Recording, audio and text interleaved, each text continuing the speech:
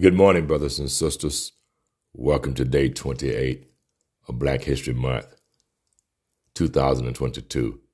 Let me encourage you to not allow Black history to be 28 days per year, but make the Black family 365. Tell your stories, tell of the achievements throughout the year of our children, of our fathers and mothers who are doing great things in America, so that we are not prone to just hear the negative stereotypes that come out in America about us. I want you to listen in this morning as we close out February, Muhammad Ali, as he drops some knowledge. White people, culture is different from black people. Puerto Ricans and Indonesians cannot integrate. Egyptians and Germans cannot integrate. Australians and Mexicans cannot integrate.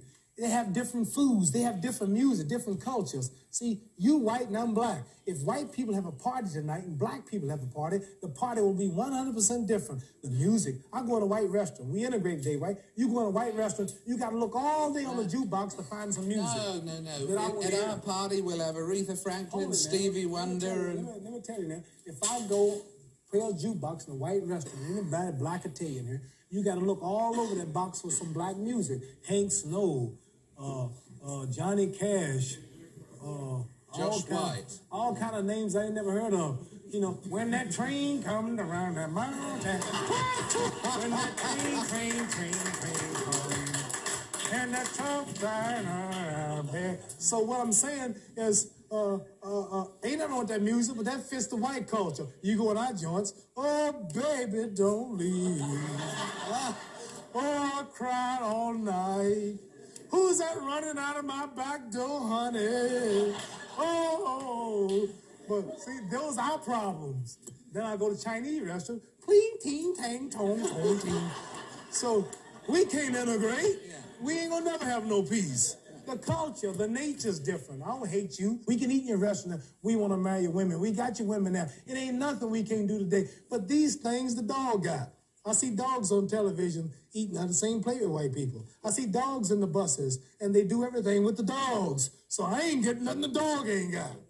So really, ain't nothing in this integration. I need some land. I need some jobs. My people need jobs. We need something so we can build and do for ourselves, and we must have some land. 40 million people. You know, it's a lot of Negroes just in New York and Cleveland, Baltimore, Washington, California. It's a lot of black. Ooh, that's a whole nation. 40 million, man.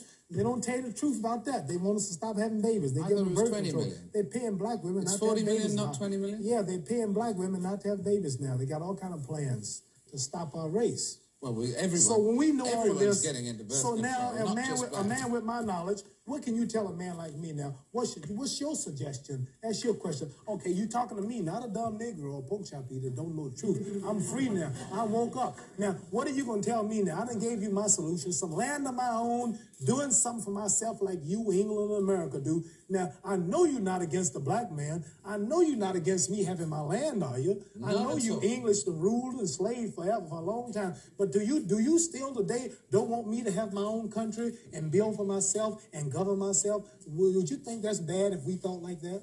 What's your solution to my problem? 1974, white man just flew from New York to England in an hour, less than 2 hours. You all are so progressive. You're walking around on other planets. Now, today, I'm intelligent too now. What's your suggestion? What should be my movement? Integrate?